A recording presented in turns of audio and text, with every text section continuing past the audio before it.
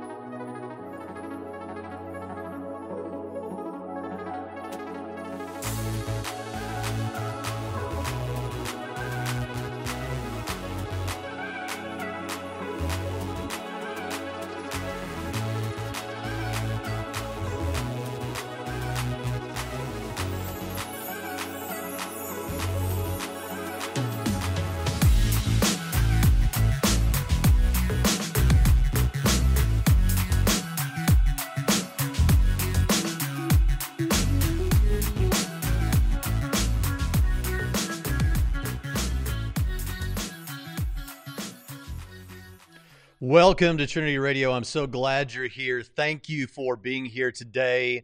I did not come to your online Oxford presentation, Joel K., but I will watch the video of it or something if that's a possibility. So I'm so glad that you all are here today, and we are going to take a look at a video. Some of you will recall that about a month ago, a couple of days, it'll be a month, we released a video on Jon Steingard, who was the lead singer, or is the lead singer, I'm not sure what's up with that, of Hawk Nelson, and no longer believes. I'm not sure, I can't remember exactly what term he prefers, whether it's atheist, agnostic atheist, or just he doesn't prefer a term right now, doesn't believe.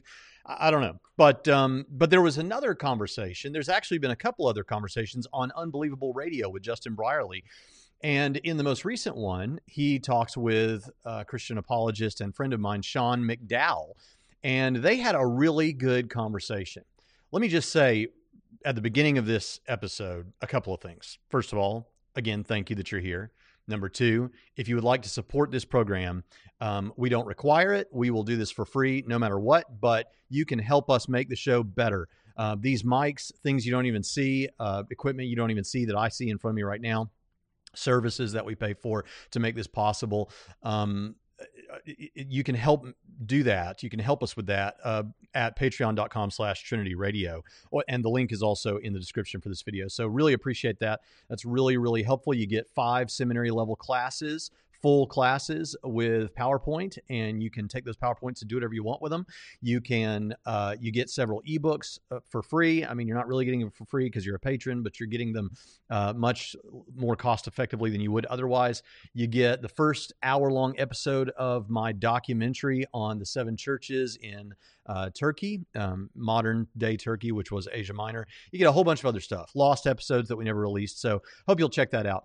But I also want to say at the beginning of this episode that I really, really appreciate John. There are Christians who I think would approach someone like John with a lack of humility, a lack of appreciation for the manner with which he has these discussions. And so, John, I'm going to assume, I don't know if you'll ever see this, but I'm going to assume that you are. And I'm just going to go ahead and say that I like the way you have this back and forth with Sean. It seems that you're really open. It seems that you really are trying to figure things out. And I appreciate that. I like that. So I just want to say that up front, because there's nothing in this. If there's anything I say kind of to push back or in response to what you say, it won't be it won't be like an attack on you or something. It will be a response to the ideas, and ideas are not persons. And so in that sense, we can respond to those. So I thought that was great. I thought Sean did a great job. And really, one of the things that I want us to see here is that several of the things that Sean says, or the topics that John brings up, are directly relevant to the things that we've been saying on this show for the past year and really for the past couple of months. That, one of the things we want to do with this show is we want to show that we love atheists, we love unbelievers, and we want to try and meet you where you are and respond to the things that are bothering you the most or that you have questions about the most. And lately, we're seeing several interactions that are demonstrating that. I'll give you another example. William Lane Craig recently had a discussion with Alex O'Connor, who goes by the name on YouTube, Cosmic Skeptic. Much of what Craig says is stuff that I've said on the show, which is no surprise. I'm influenced by Craig. But William Lane Craig also brings out this thing about free will and how the first cause must be a person because it had to have free will. And I've been arguing that for over a year. I've never heard Craig say that. I heard J.P. Moreland say something like that years ago, kind of developed it. And now I'm seeing that Craig is offering a similar response. And it's in response to questions that Alex has had. So the point is, a lot of the issues that are being raised here lately are showing me that I think there's confirmation in what we're doing here in this ministry, that these are the issues that are being raised. All right, so enough with that. What we're going to do is we're going to jump into this. We're not going to do a response to the entire thing. I've just picked out several issues that I think are mostly things that are relevant to what I think unbelievers, what's actually going on. Now, that's not to say I don't think they're being honest. I don't think some of them I don't think are being honest, but I won't tell you who I think those people are. The point is, I think that what's going on in the mind of an unbeliever who may be open in the way that I think John is, kind of matches what I've expected all along. And so we're going to look at those things.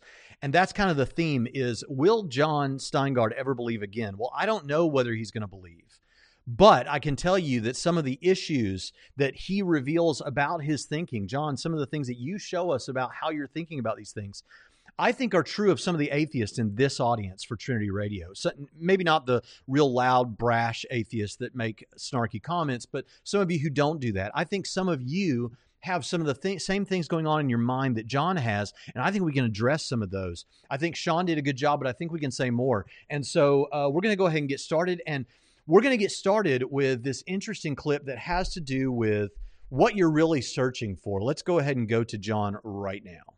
Like Sean, like you said, like what is true? Like, I really want what is true.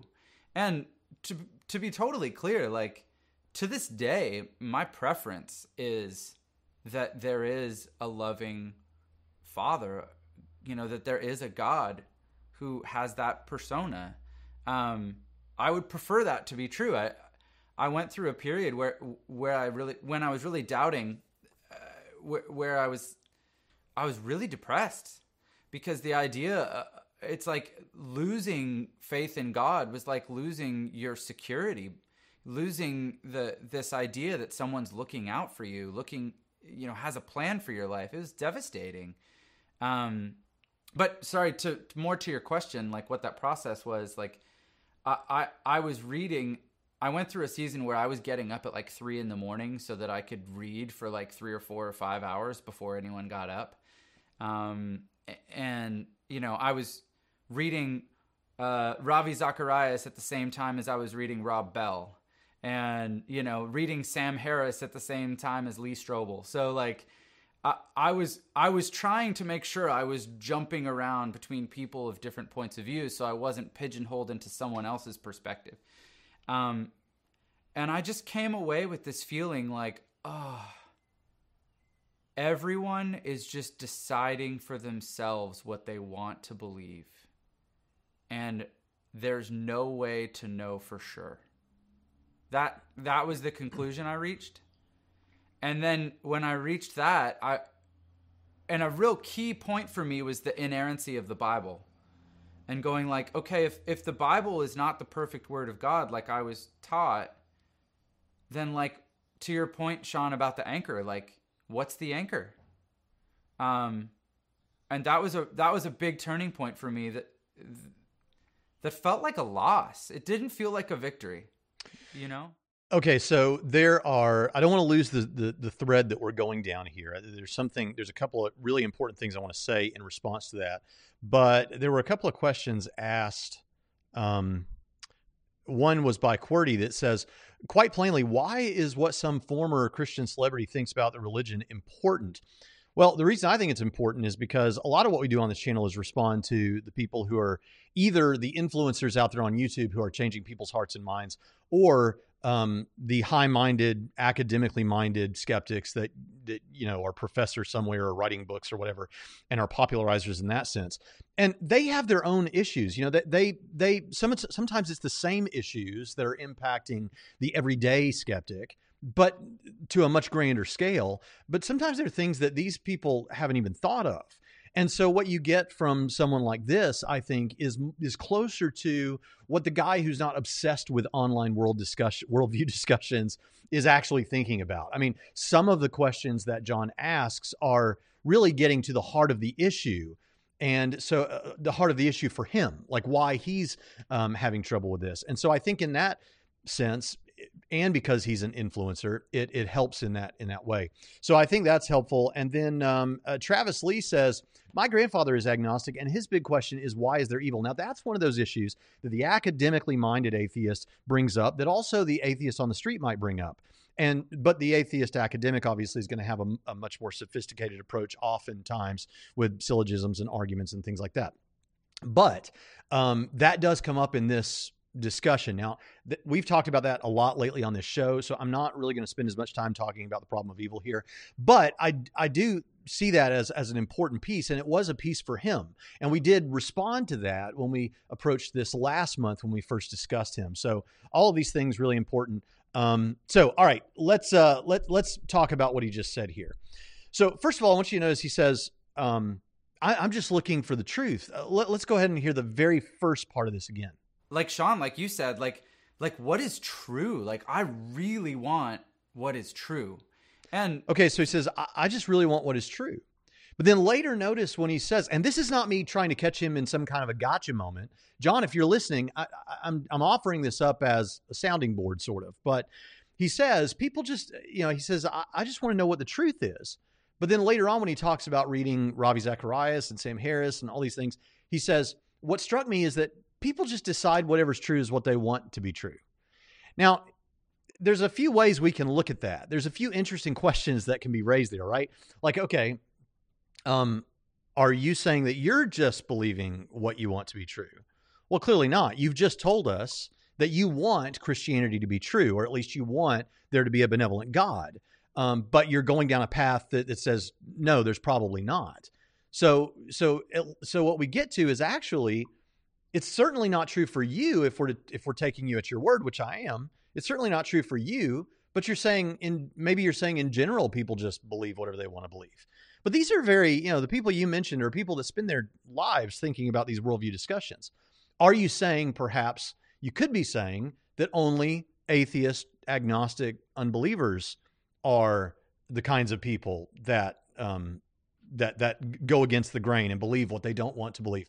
But I don't think you'd say that. You don't strike me as the type of person that would say that. I didn't sense that coming from you. And of course, there are many atheists that will happily tell you, yeah, I don't believe and I don't want it to be true. So that was the famous Christopher Hitchens sort of thinking. So what I think we find here with this comment is in your own thinking here, John, what I think we find is, and maybe this is going on with some of you out there listening who see yourselves in what John is saying, is that just simply can't be the case. It can't be the case that at least everyone, you can't say everyone is just believing what they like to be true. If you're telling us that for you personally, you're believing what you think is the case that you don't want to be true. You want there to be a benevolent God, but you're saying you don't think that's the case. So people don't always just decide what they want to be true. But then he follows this with something very, very interesting, and it has to do with certainty. And so he says they just can't know for sure.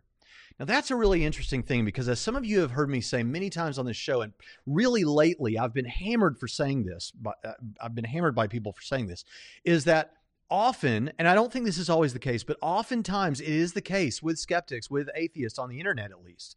And I think it's true in general, but I don't think the people in general in public have really thought, for some of them, I don't think it's hit yet. So I'm not trying to say you're not smart or that you haven't thought things through. That's not what I'm saying. But I think for some everyday skeptics, this hasn't hit the brain the right way yet. And it is, what do you mean we can't know for sure? Because that's a tricky word, for sure, or phrase, for sure. I think that we're talking about degrees of confidence or degrees of certainty, right?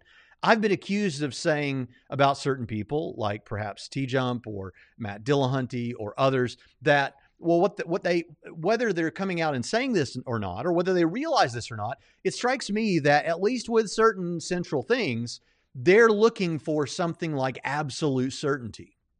Now, we've gone over this terrain, but Cartesian certainty is this idea that you have this, what can you know? If you scrape away all the things that you could reasonably doubt, what can you know for sure beyond doubting? And for Descartes, that was, well, I'm thinking, so I must exist. I think, therefore I am, right? That's the famous thing. So I know that much is true. I can't really doubt that at all. And even recently in the discussion between Inspiring Philosophy and Cosmic Skeptic, Alex said that, typically in philosophical circles, we think about what do we start with? Well, we can basically start with I think, therefore I am, the Cartesian thing. But that's not exactly right, is it? I mean, to start with, I agree like that for a lot of people, well, that's the best we can do. But that's not really where you can start. Because if you're being completely honest, you have to say, well, why is it that I can conclude that since I'm thinking, therefore I must exist? Well, it's because I reason there.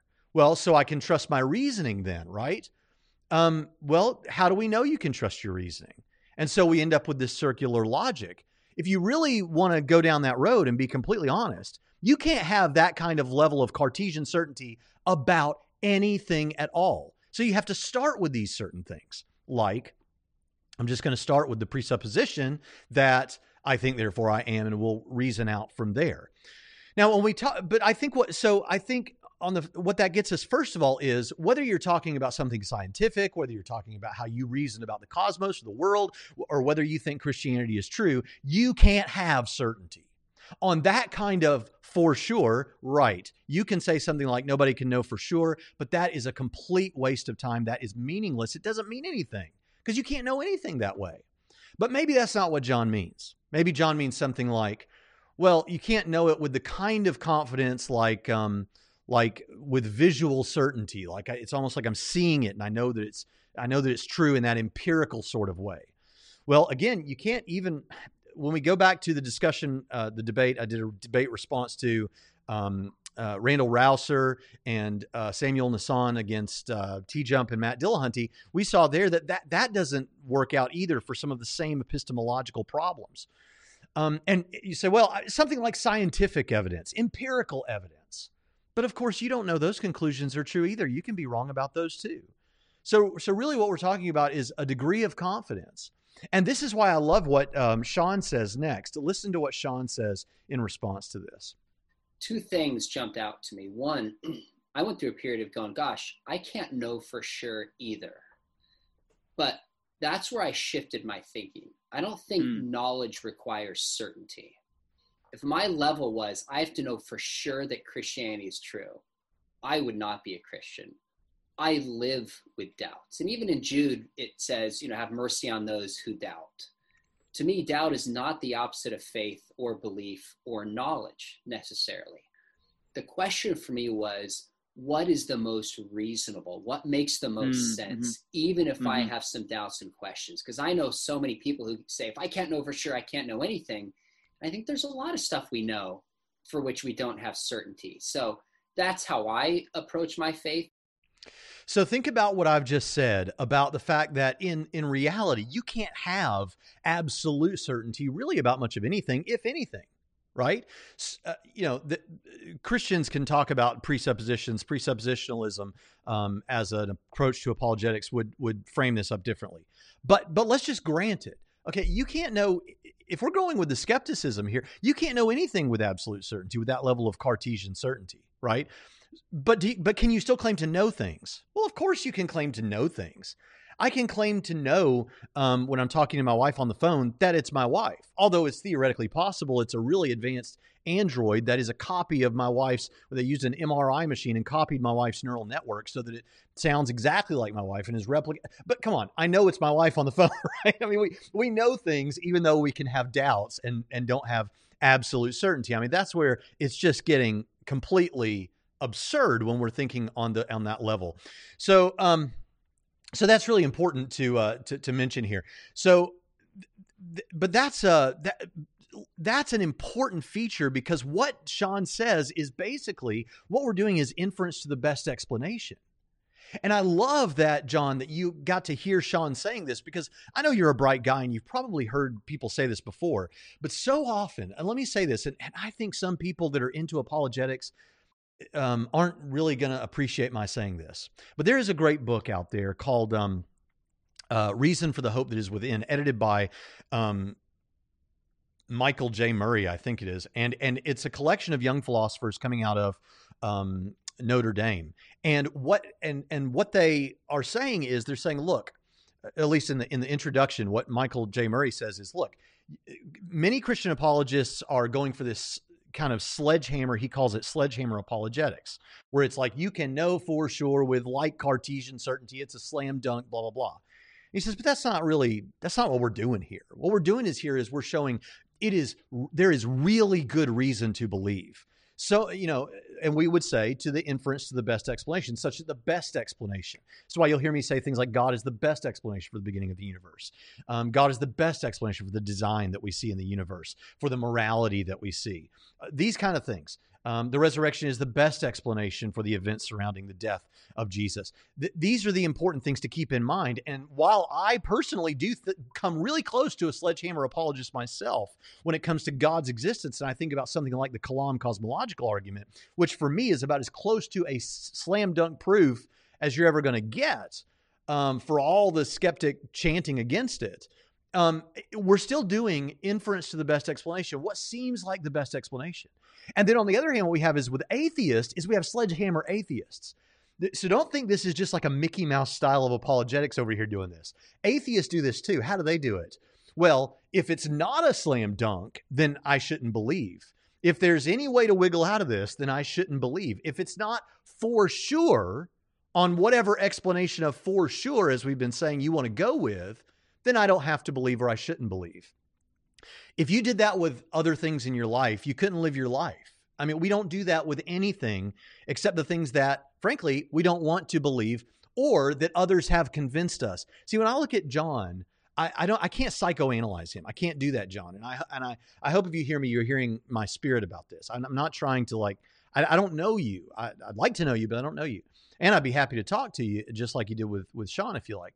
But the thing that I think happens with some people is not that they're choosing to believe what they want to believe, even though he recognizes that does happen.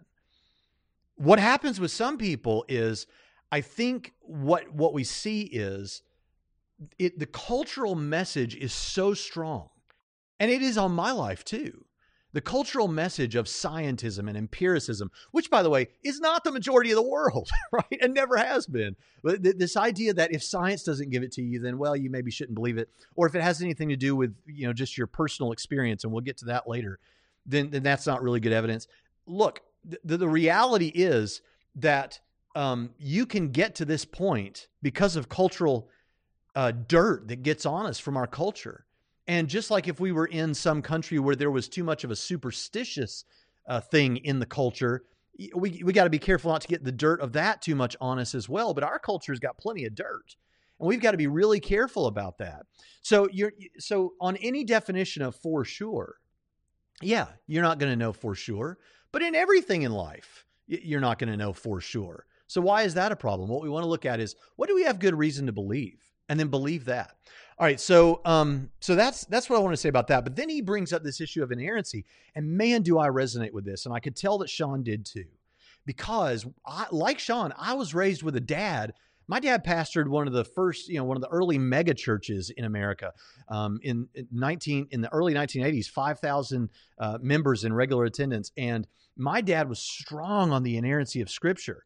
And so this was true for Rhett and Link of Good Mythical Morning. We have an episode on that. It's also true for John. When he thought that inerrancy went, for him, all of it went, or at least that's not fair. He didn't exactly say that, but it was a major blow. He said something like it was a real powerful blow, or it caused some kind of a destabilization, because that was the thing that that was the linchpin. That was the thing that kind of held it together. And of course, for those of us who are raised in that atmosphere, particularly those of us, and I know he's not from the American South, but in the American South, we're raised with this, the authority of the Bible. You've got to have a standard.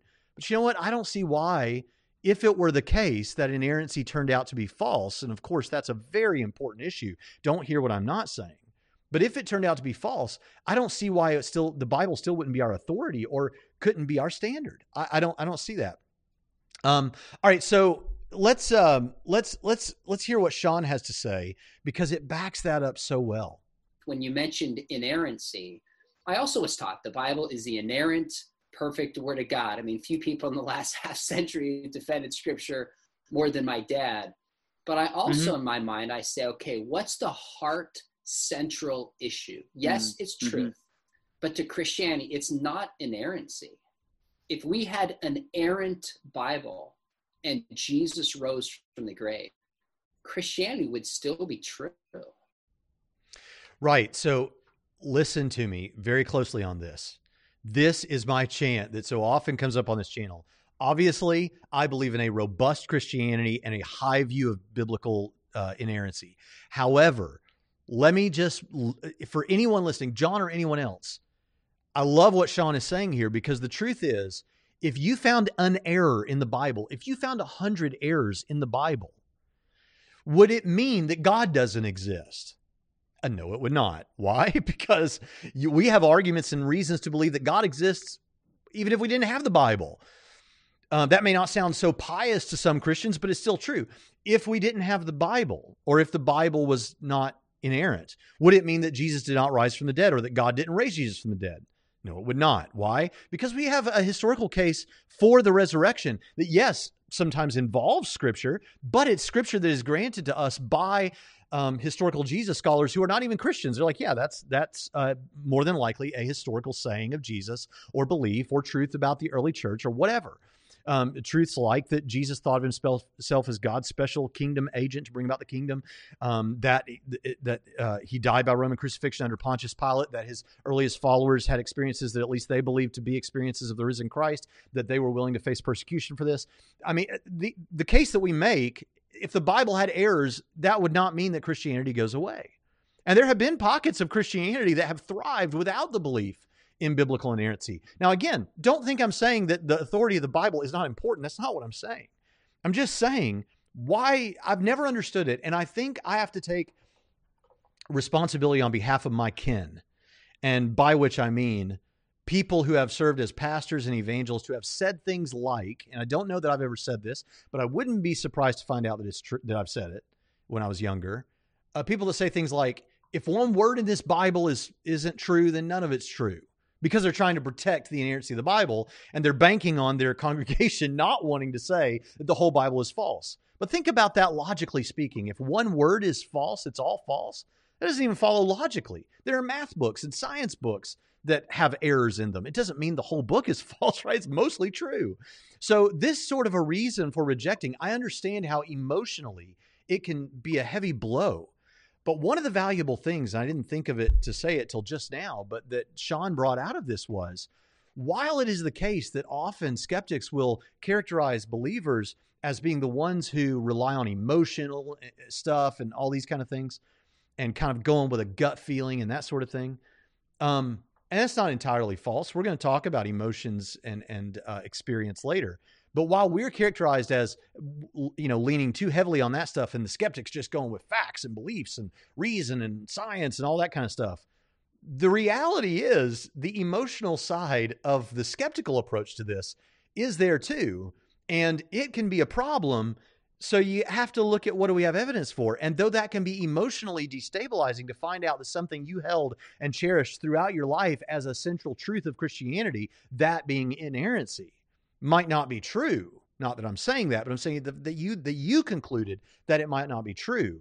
I see how that's emotionally destabilizing, but it speaks not to the truth of the Christian message. And I think that that is very, very important for people to keep in mind.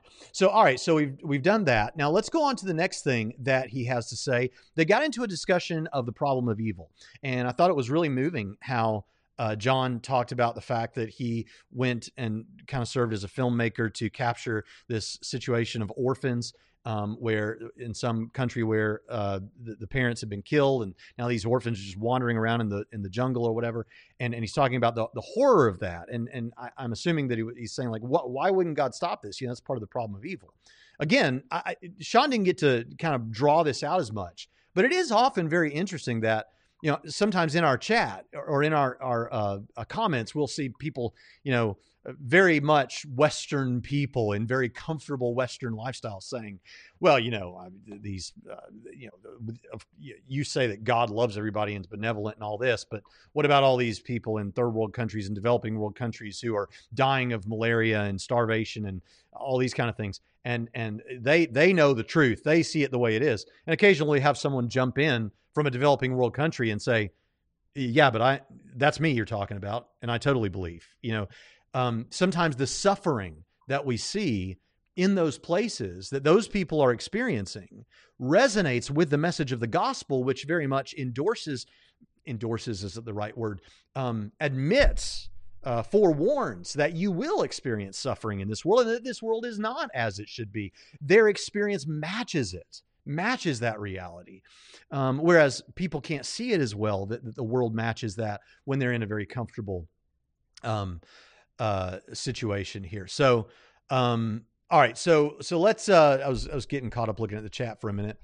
All right. So they're having this discussion about the problem of suffering, and Sean makes the case about, well, it's a fallen world, like I've just been discussing. And here's what John has to say in response, which is a natural impression to come away with. To your point, Sean, about, like talking about how this is a fallen world. Like, I sort of back up from there and I go like, well, he made it. And so, like, I'm not, if God created the universe and created, existence, let's do an Avengers reference, and, he has the reality stone, right? He has the reality stone. Reality can be whatever he wants it to be.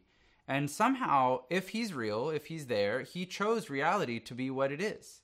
And he chose, if this world is broken, if he made it, then he chose it to be this way. And so somehow the brokenness of the world, if he is real, the brokenness of the world falls back on his plate to me. Okay, now before we really comment, this is kind of a two-parted, multifaceted thing. Let's hear the next thing that he says, because he talks about, again, one of the issues we've been focusing on lately is this issue of heaven and how can you have free will in heaven? Because obviously he's aware of this response to pain and suffering. Well, God wanted to create a world with evil in it. Now, before we go on to that, let me just, I know that for some of you, this is the first time you've ever seen this program, and for you, this is new, but for some people, they've heard me say this before. And so I want to be very clear that I know we're covering some terrain here that we've already covered, but it's good to get it by repetition, I think. But the reason that the free will is a good response to why there's pain and suffering in the world, why God would create a world that he knew would have pain and suffering in it, is because love is this overarching good. God wanted a people to love him. The Bible teaches in the New Testament, he wanted us to love the Lord our God and love our neighbor as ourselves. It's all about love. And everyone who has experienced genuine love understands that to be an intrinsically good thing. Now, if you want real love, you can't create automatons who are just determined to do everything the way you want it all the time. If you want real love, you need free creatures. And so God creates a world with free creatures. But even if you're God, for reasons that Sean is going to draw out indirectly, and then I'll comment more on in a moment, if you're going to give man free will, you can't force them to freely always do the right thing, because that would be a contradiction. So you have to, even if you're God, there is the reality that man is going to use his freedom for evil, and pain and suffering will result. But you get the love, and God can restore creation. And of course, that's what we believe in the end. So many times skeptics will take the suffering and the pain and kind of excise that from the ultimate eschatological truth that we're going to have this new heaven on the new earth in the end, and God is going to make all things right. So all of this is important to keep in mind. And it seems that he's aware of all of this. And so he brings this thing, and he also brings the heaven thing. So let's hear him talk about heaven now. But it seems to me that in heaven, there will be no more sin. So does that mean there's no free will in heaven? And it seems to me that, why couldn't God just, if God created us and wanted to be in relationship with us and wanted there to be no sin, no separation between us and him, why not just create a world like heaven? Why even go through this, the preliminary? Yeah, so here is Sean's response, and then I'll expand on it. Well, God is omniscient. He knows everything. God is omnipotent. He can do everything. But there's certain things that even power itself can't do. God cannot make a square circle. It's impossible. I'm not sure God could make a heavenly state and skip the in-between state to get there. Here's why. Because in heaven, all the people who are there have chosen by their own free will to be in relationship with God. And then when we get to heaven, there's not only a choice to do this, there's a full transformation of the Spirit of Christ in our character from the inside out. And I would argue that we do have free will in heaven, but just like you and I wouldn't take our kids, to use a morbid example, over freeway and drop and go, hey, I wonder if they can bounce. I have the power to do that, but there's absolutely nothing inside of me that would ever do that, and neither would either of the two of you, because we understand how devastating that would be. Okay, so there are, as I said in the last broadcast we did last week on Friday, there are different approaches people take. William Lane Craig, if I understand him correctly, takes more of the approach of, well, the way that it's going to work in heaven is you just won't have the option to sin. That particular thing will be removed. But as I and others have argued, I don't see that working exactly, though Craig is one of my heroes, because sin is not like a one thing that you can just remove. Like we talked about how maybe Alice is an alcoholic, and well, if we could just remove alcohol from planet Earth and the ability to create alcohol, well, then all of a sudden she wouldn't have a problem anymore. Sin isn't like that. Sin isn't a product that you can just take and remove. Sin results from the choice to disobey God or rebel against God at any particular moment, at any time of day. I don't see how you just remove that without removing free will. But I take the approach that I'm glad to see Sean takes, which is he takes the analogy that I give and ratchets it up. So my example was my children used to put sand in their mouth in the sandbox. It only took a couple of times doing that, and they don't do it anymore. I don't stay up at night worrying that when they're 35 years old, they're going to be eating sand out of a sandbox. In the same way, experiencing this life and choosing Christ above the dirt and sand of this world, we're choosing not to eat sand anymore. And then in the new heaven and the new earth, the idea of eating sand will be absurd. The idea of sin will be absurd, like the idea of eating sand for a 35-year-old woman would be absurd. And he ratchets that up to, there's not even a question whether I'm going to throw my kid off a bridge or something, right? It's not even a question. Is it logically possible? Am I capable of doing it? Yes, of course, but I'm not going to do it, right? That's what it's going to be like. I think and the response, I didn't put it in the clips here, but what John says, and John, if you hear this, what I see in response is he says something like, well, that kind of does resolve it, but it seems kind of like you're doing some mental gymnastics to get there. And I think that speaks to the complexity of the answer.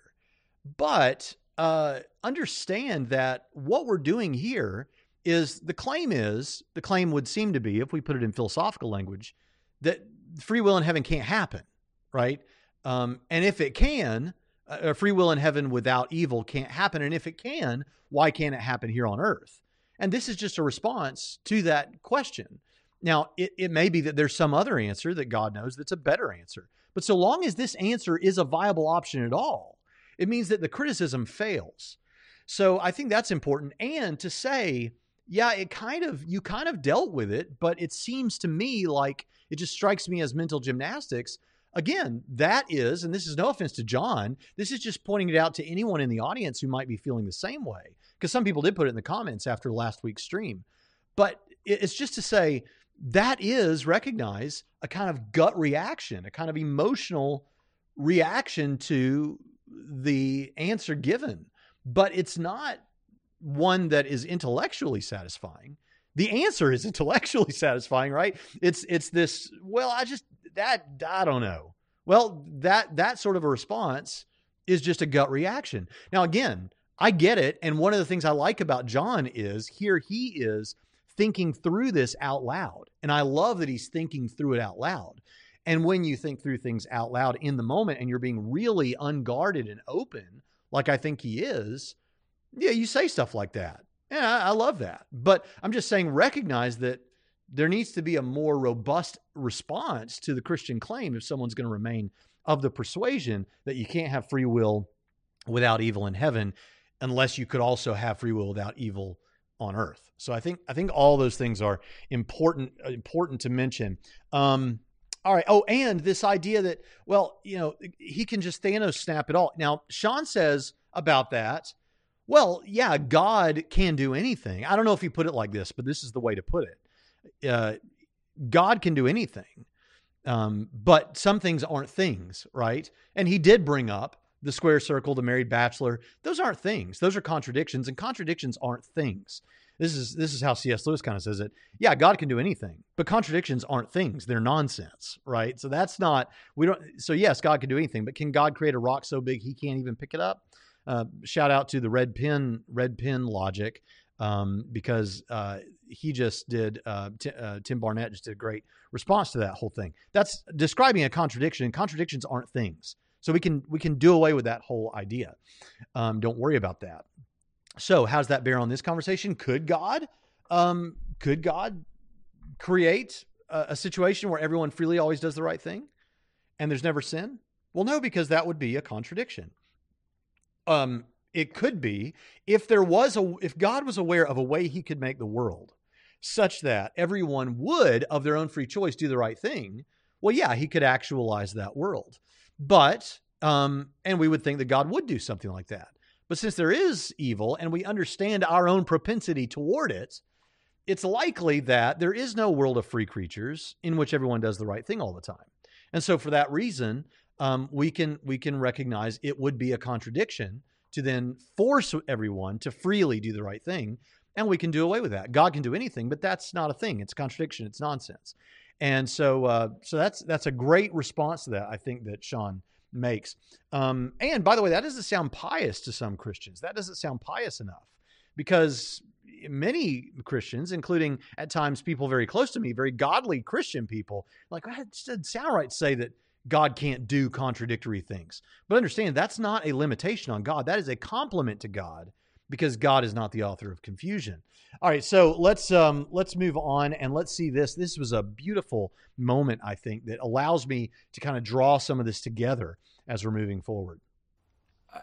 I do feel dissatisfied with the idea that the physical world is all we have, and I do feel like I feel like I experience moments in life where I feel like I'm touching the edge of something like ancient and like, I mean, almost like holy is the only right word. I have moments when I'm playing with my kids where I'm just like, this moment matters. I walked into the Cathedral of Montmartre in Paris, and it felt like this place is special. To be fair, I also walked into a mosque in Abu Dhabi and felt a similar thing. So I don't know what to do with those, but I desire I want to know more about the infinite, like, and I want to believe in God. I just don't know what that means yet. Okay, so now we come down to another thing that I think is a product of our culture that is so important. Remember how we said a moment ago, there is this scientism sort of thing, this belief that even if someone would reject it on its face, it's in there. It's in our cultural DNA, and so even I have to recognize it and be aware of it and verbally call it out. But you have this belief that if something, it cannot be scientifically tested. Or something like that. If it doesn't come from science, if it comes from, then maybe, or if at least if it can't be empirically in some way verified, then we shouldn't believe it. And that is a part of our culture. And that plays into this whole thing of visual certainty, or to know for sure, this pushing back ultimately to the highest iteration of that, this Cartesian certainty, this certainty where it's beyond all possibility of doubting. And then everything else is just somewhere in between. And when you're saying, well, I need to know for sure about something, it's not clear what you mean. And I think you mean something more along the lines of empirical demonstration of a thing. So that's a useless product of our culture that needs to die, because you can't really, when you get philosophical about it, you can't have what you're looking for foundationally with anything, and certainly not with scientific things. That what we understand about science changes sometimes even. So you've got that. So throw that out. Throw that, I need to know for sure, I need this Cartesian certainty. Throw that out the window. Everything we know to a degree of confidence, more or less. And so the question just is, how high is that degree of confidence? You don't ever get this for sure thing is for the birds, depending on what you mean by it. But now we come to this issue of experience. Part of our cultural affectations is to reject experience. We, if what you're believing about metaphysics, if what you're believing about the way the world really is based on experience, well, that's not a good reason. That's not a good. That needs to go away. In fact, even in the church, depending on the particular denomination, we'll say things like, well, you can't trust your feelings. You can't trust your experience. You got to go by this. And look, I think there's a threading of that needle. I think there is both. Are we really going to say, that your experience of things isn't a guide, when it is your experience of things that gets you to that empirical knowledge of, I see a tree in front of me, so I believe there's a tree in front of me. That is a type of experience, right? The fact that you can draw that out empirically. So we're talking about degrees of experience as well.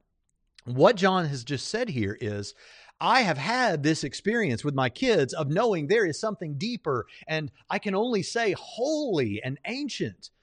And I've experienced it when I've been in this particular cathedral, but I've also experienced it in a mosque, a grand mosque. And hey, trust me, I feel you, man. When I was in Istanbul and went into the Hagia Sophia, which at one time was the largest church and largest building in the world, and was a church, and now it's a mosque, I recognized that same feeling. I've recognized that in those kind of places. Here's what the thing is. The fact that you experienced it both in a Christian place and in a non-Christian, like Muslim place, doesn't mean, well, we just throw our hands up and don't know. What we recognize is, no, that experience does speak to something. You are tapping into something. There is something there, and you seem to recognize it. So now you can go one of two ways with this. You can sort of explain it away with brain chemistry and stuff, and we have an episode on that. That doesn't solve the problem ultimately. Science can't even figure out consciousness. It certainly doesn't explain this. Does it give you some explanation of what's going on in the brain chemically? Yeah, sure. When you're experiencing worship or whatever, sure. But it doesn't get you there. So you can go that way, and that's, of course, to lean too hard to the everything needs to be verified empirically side of things, which you don't do in daily life. No one does. We don't live our lives that way, right? Or you can say, no, the way it seems is often the way it is. And it seems like I'm tapping into something here. And it seems to come at relevant moments, religiously informed moments, familial, relationally informed moments with my kids. And that's important. Now, I just noticed here in the chat, someone says, Dustin says, an appeal to emotion doesn't make something reality. Right. But understand, I'm not giving you some deductive syllogism or some argument in that sense. This is a cumulative case. I'm saying, let's look at things about the way the world is and ask what makes the best sense of those things. So I'm not saying this is, I so would like this to be true that it must be true, or I'm so afraid that this isn't true that it must be true. I'm saying something a little bit more nuanced and important than that. There is something inside of us that reacts to that. Why is that emotion there? Not because that emotion is there, this is now what's true, but why is the emotion there? Why is that there? And it's not as though other worldviews don't have an answer. The empirically driven worldview has an answer.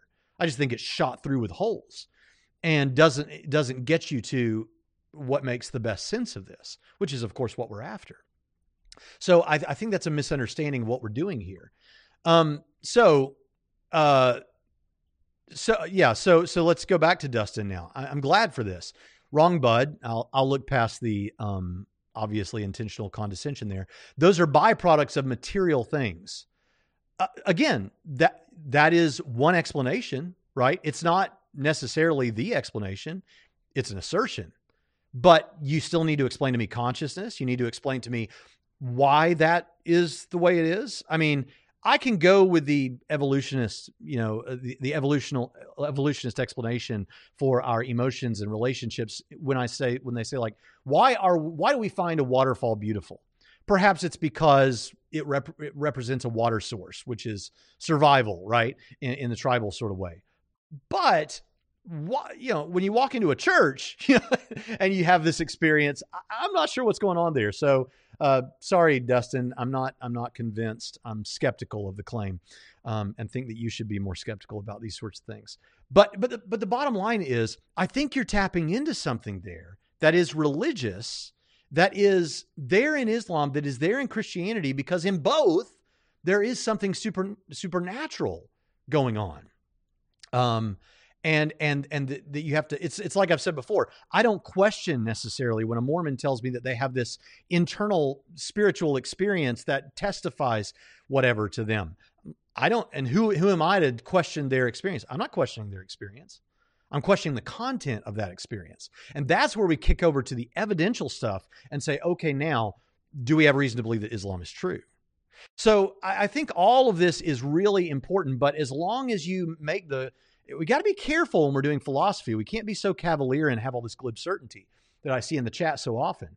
What we need to try to recognize is, with emotion, with morality, with these sorts of things, are we saying it would be so horrible that it can't be true?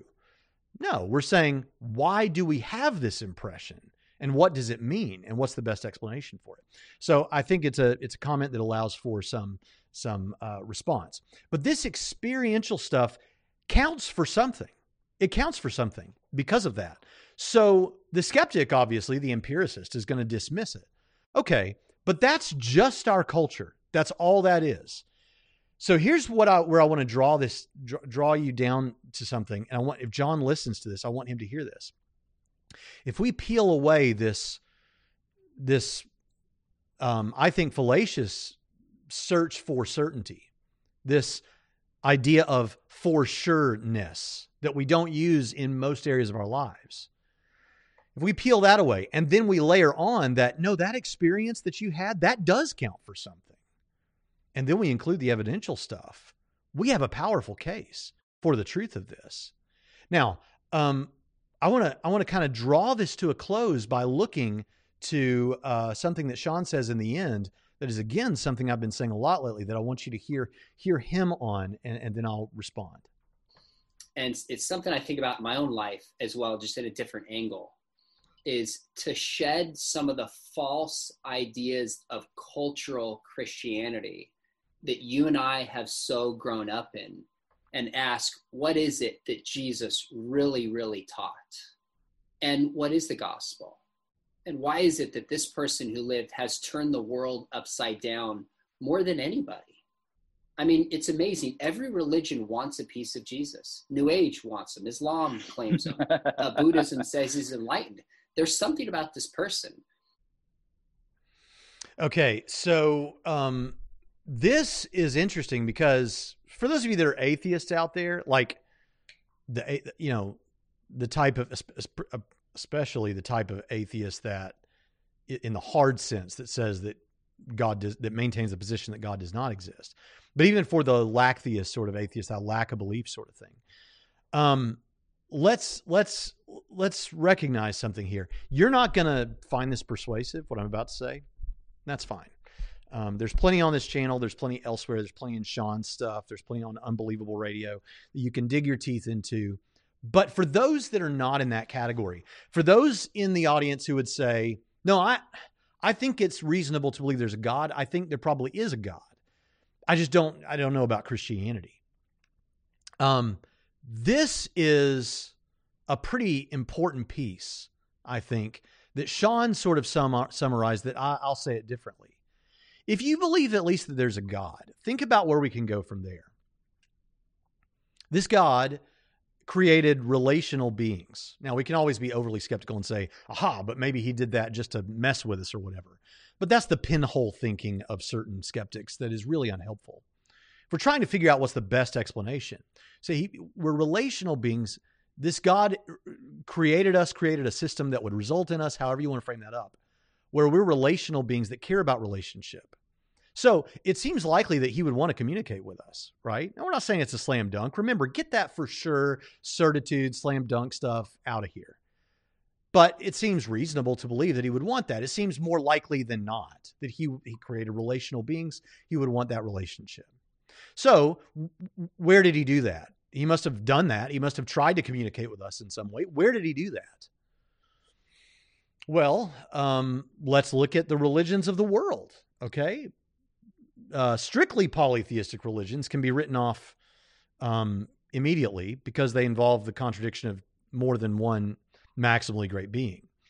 Then we go to other incantations of what we could call polytheism, but they're really not in the strong sense of the term. They have a creator God, but then they have lesser quote unquote gods beneath them and that sort of thing. That's a different story.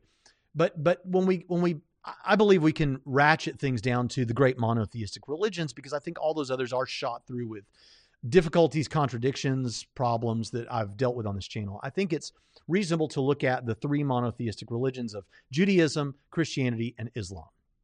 And this is kind of where Sean was going. Okay, just leaving it there, like obviously we can look at the problems with Islam, the problems with the person of Muhammad, that he's supposed to be this person of incredible character and integrity, but we can see problems there. We can look at the contradictory nature of Allah. We can look at Judaism and how it was pointing towards something, and that's we can do all that. But let's just not do that. Let's just take it just with, okay, we've got Judaism, Christianity, and Islam. In that mix, and this is what Sean's getting to, there is a person who happens to be the most central figure in all of humanity. That's not even a debate. That's not even up for debate. That's not the person who more statues have been built to, the person who has inspired more people, the person who our Western calendars focus around. I mean, this is this person turned the world upside down, as Sean says. Never wrote anything down, and yet that was true about him. And his message was radical. It was a message of selflessness and love. And interestingly, as we look at that, it seems like that could be, that seems like an obvious answer to the question, if God wanted to communicate with us, how would he do it? He wanted to create, he wanted to create relational people, wanted to communicate with them. Seems obvious that Jesus is probably your best candidate for that. And when you look under the hood of that, oh my gosh, it says that God became man and dwelt with us and shared this message of love. It seems pretty powerful. And so I think that's an important thing to keep in mind. Now, all of that said, let me leave with a word of warning. And I know that there's been some drama in the chat related to, and I know that Pine Creek's been there commenting, but he will appreciate this, I think, because he says that this is one of the big motivators that apologists are afraid to talk about, and I'm certainly not. Here's the thing. What struck me in this discussion, and also the one with Rhett and Link of Good Mythical Morning. Is that they say, well, my kids, I've got these kids and I have these experiences with my kids, and what am I going to teach my kids, and all these kind of things. And I'm not saying that, listen, hear my heart. I'm not saying this to try and just freak you out. Although if it creates some sobriety in your mind, I'm glad for it. But it's the Pascal's wager thing of it's safer to believe than not to. That is an interesting discussion. But it's ratcheted up to a whole other level when you've got kids and you're bringing them along in this worldview journey with you. Now, listen to me. I don't care how this is seen. I don't care if someone wants to try and label logical fallacies and be snarky and all that. I don't care. I really don't care. I want you to hear my heart here, because I'm saying this because I care and I love you and I believe what I'm saying. You can't decide what your kids are going to believe, but you can certainly influence it. You can certainly influence it.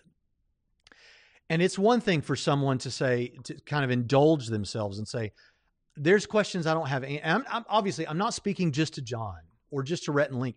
I'm just saying to anyone else in general. This is an incredibly serious issue, because there is a Christian and biblical doctrine of hell. The Bible talks about a place called Gehenna. Jesus talks about it 4 times. Christians conceive of it differently as they reason from Scripture about what it means. Some believe in what is called eternal conscious torment, which is never, ever, ever ending suffering of some sort. Some believe in what's called conditional immortality and annihilationism, which means you will suffer perhaps commensurate, pay a penalty, just like we understand with justice here in this world. You'll pay a penalty for your sins and then you'll die. You'll just cease to exist. But understand, if you think that doesn't sound as bad, I get it. But on either conception of hell, it's not something you want for yourself or for your kids or for anybody else. I mean, think about it. If it's 60 years, if you knew that there was a 10% chance of you taking a particular action or speaking a particular message, that your kids were going to spend 60 years with a debilitating illness and then die suffering. And then the suffering would be over. But there's a 10% chance you're going to do that to them. Don't come at me with, well, that doesn't seem so bad. No good parent in the right mind would do that. And so what I want you to recognize about what I'm saying is, you better be darn confident when you walk away publicly and preach this message of unbelief to your kids, or even the way it's being expressed by a lot of the people walking away right now, because there is a heavy, heavy price tag attached to this for you and perhaps for them. Again, they have free will. You're not deciding for them what they're going to believe, but you do influence them. And I think that is a very important piece. You say, well, this is below the belt, Braxton. This is not cool. This is not what I expect from your channel. Hey, listen, I'm not doing this. I love everyone here, and this is fun. But I'm not doing this just because it's fun. I'm doing it is fun, but I'm doing this because I believe it's true, and I believe that there are men and women who need the Lord Jesus Christ. Yes, because they need to be a part of a kingdom. Yes, because it's a Father who loves them. Yes, all the wonderful things. Yes, because it's the right response to a holy and maximal God, but also because there is a penalty for remaining in your sins. So I want you to take that very seriously and rethink these things, I think. All right. That's kind of the end of that sermon. That's kind of where I wanted to get to with this. And I hope that it's been helpful. There were a couple of interesting questions that people asked me. I think Drew said, okay, Brando says, what is Istiklal Kadeshi mean? I can't find where you said that. Yeah, here it is. What does Istiklal Kadesh mean? It's Kadeshi. That is the main street in Istanbul, Turkey. It's kind of like their Times Square. It's Istiklal Street. It's a really, really long street with huge European-style buildings, because you're kind of there on the boundary, on the Bosphorus river. It's the boundary between east and west. If you want to know where the boundary is between the Western world and the Eastern world, that's considered to be it. The Bosphorus River is that divide. And Istiklal Street starts in the Times Square for Istanbul, Turkey, and then dumps out at the other end at the Bosphorus. And there was an incredible day in my life where I was in Istanbul. It was actually at the end of filming our documentary there. I was in Istanbul for 4 days completely alone. And one of those days I walked all the way down Istiklal Street, walked across a bridge to go to the famous market and spice market there that's been there for hundreds and hundreds and hundreds and hundreds of years. And on the way back, I got on a ferry. I thought, it'd be fun to get on this ferry. And there's a language barrier there. So I said, this is going to go right over there, right? This ferry goes right over there to the other side of the river. Yep. And so I get on. It did not. It took me off miles and miles away to another land. And when I got off, I thought I was in Greece. And it took me the rest of the day to get back. And it was terrifying. And I was accosted by a police officer and everything else. But anyway, all that to say, that's Istiklal. And I hope that you get to go there someday because it is absolutely an amazing, amazing place. Someone, Drew, I think, mentioned that I have an Xbox controller behind me. It is not actually an Xbox controller, although I understand why you say that. I have an Xbox. That is a Stadia controller. That's a Stadia controller, which is Google's answer to the gaming community so that you can play live streaming blockbuster video games from any device, streaming from their servers where they're at. And you're going to hear nothing but people talking smack about Stadia on the internet, but those are mostly people who've never tried Stadia, and Stadia is awesome. So this episode brought to you by Stadia, I guess. All right. Anything else that we have that we need to cover? Let me see. Someone asked about, hey. Yeah, Jim Amberg says, and if I could find it, Jim, I'll put it up on the screen. Jim Amberg, thank you for the super chat, Jim. Says, it's never popular to talk about hell, but thanks for doing it. Yeah. When I preach, when I speak, it's very common for people to come up to me, older folks, to say, I've never heard anyone your age or younger talk like that, but that's how people talked back in my day. And I think there is a fear to talk that way because it sounds like you're trying to scare someone into heaven. I don't want to scare people just for the sake of scaring people, but because I believe this is true. Think about it. Is it okay to scare someone out of smoking cigarettes? Is it okay to scare someone out of skin damage? Is it okay to scare someone, out of, unprotected sex and these kind of things? Then if like me, you believe this stuff, it's okay to talk about the ramifications of it. And if you don't think so, I'm sorry, I'm not going to apologize for it. But thank you, Jim, for that. Thank you so, so much. Someone asked what my take was on Heiser and the Divine Council.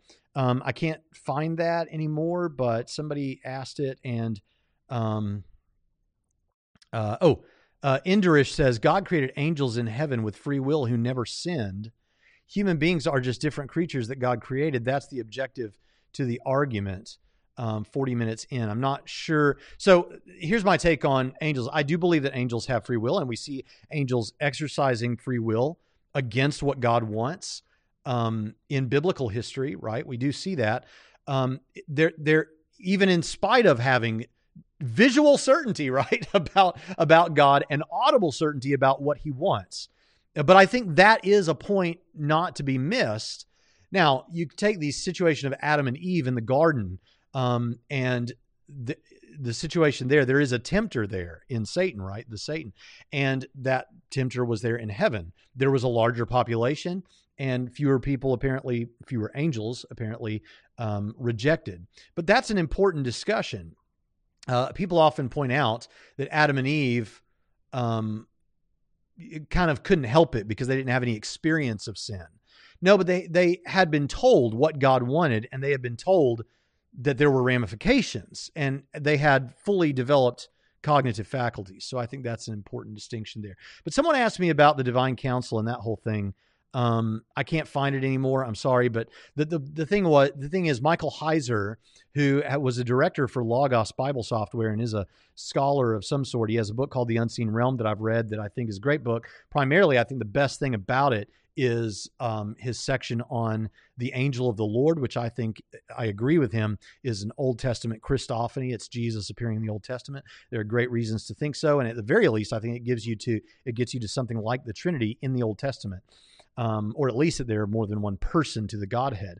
Really interesting stuff. But the most controversial issue of that book is the idea that that the Elohim refers to more than just the Godhead. It's classically been taken that El is God, and you're just talking about God there. But here you have these other Elohim, and so it's really shocking when you first hear it, because you think, well, okay, is he saying that that we have polytheism basically? And that's not really where he's going with it. What he's basically saying is other divine or other supernatural beings like angels and these higher forms of angels like cherubim and seraphim, maybe not angels at all, but they could all, El is kind of a category for that. And it's an interesting read, but I think there's some interesting stuff to say there. All right, so this has been a fun stream, but we are already clocking in at 1 hour and 10 minutes. I'm going to go ahead and cut it out, but listen, I have really enjoyed this today. I hope that you have too. I always love it when we have a group like this that's real talkative. It's been action-packed. Turn down the music a bit. I'm going to have to talk to our mods and admin and find out what is our policy when perhaps someone is being a particular distraction in the chat, because that can happen. And one of the things that I want to keep about Trinity Radio is that it is a community where we don't really restrict, we don't disable comments. If we ever do have to do that, it won't be very often, but we're going to have to look at that a little bit more. But thank you all for being here so much. Later in the week, we are going to have Jonathan Pritchett with us on a show. We're also going to have, I'm going to be on perhaps John McCrae's show, What Do You Mean? Later in the week. I've never been on What Do You Mean? I hope that all that works out, so you'll want to watch that and be there for that. Also, we'll have another response video that is more of the traditional style for our channel. Thanks so much for being here. Check out our sister shows, Soteriology 101 with Leighton Flowers, The Bible Bro Down with Billy Wendelin and Matt Chisholm, and Steve Gregg's The Narrow Path. Also check out our group on Facebook, Trinity Radio Primetime Discussion. We'd love to have you there, and we sure would appreciate it if you become a patron at patreon.com/Trinity Radio. I love all of you. This channel exists because we love skeptics, and I'll see you next time on Trinity Radio.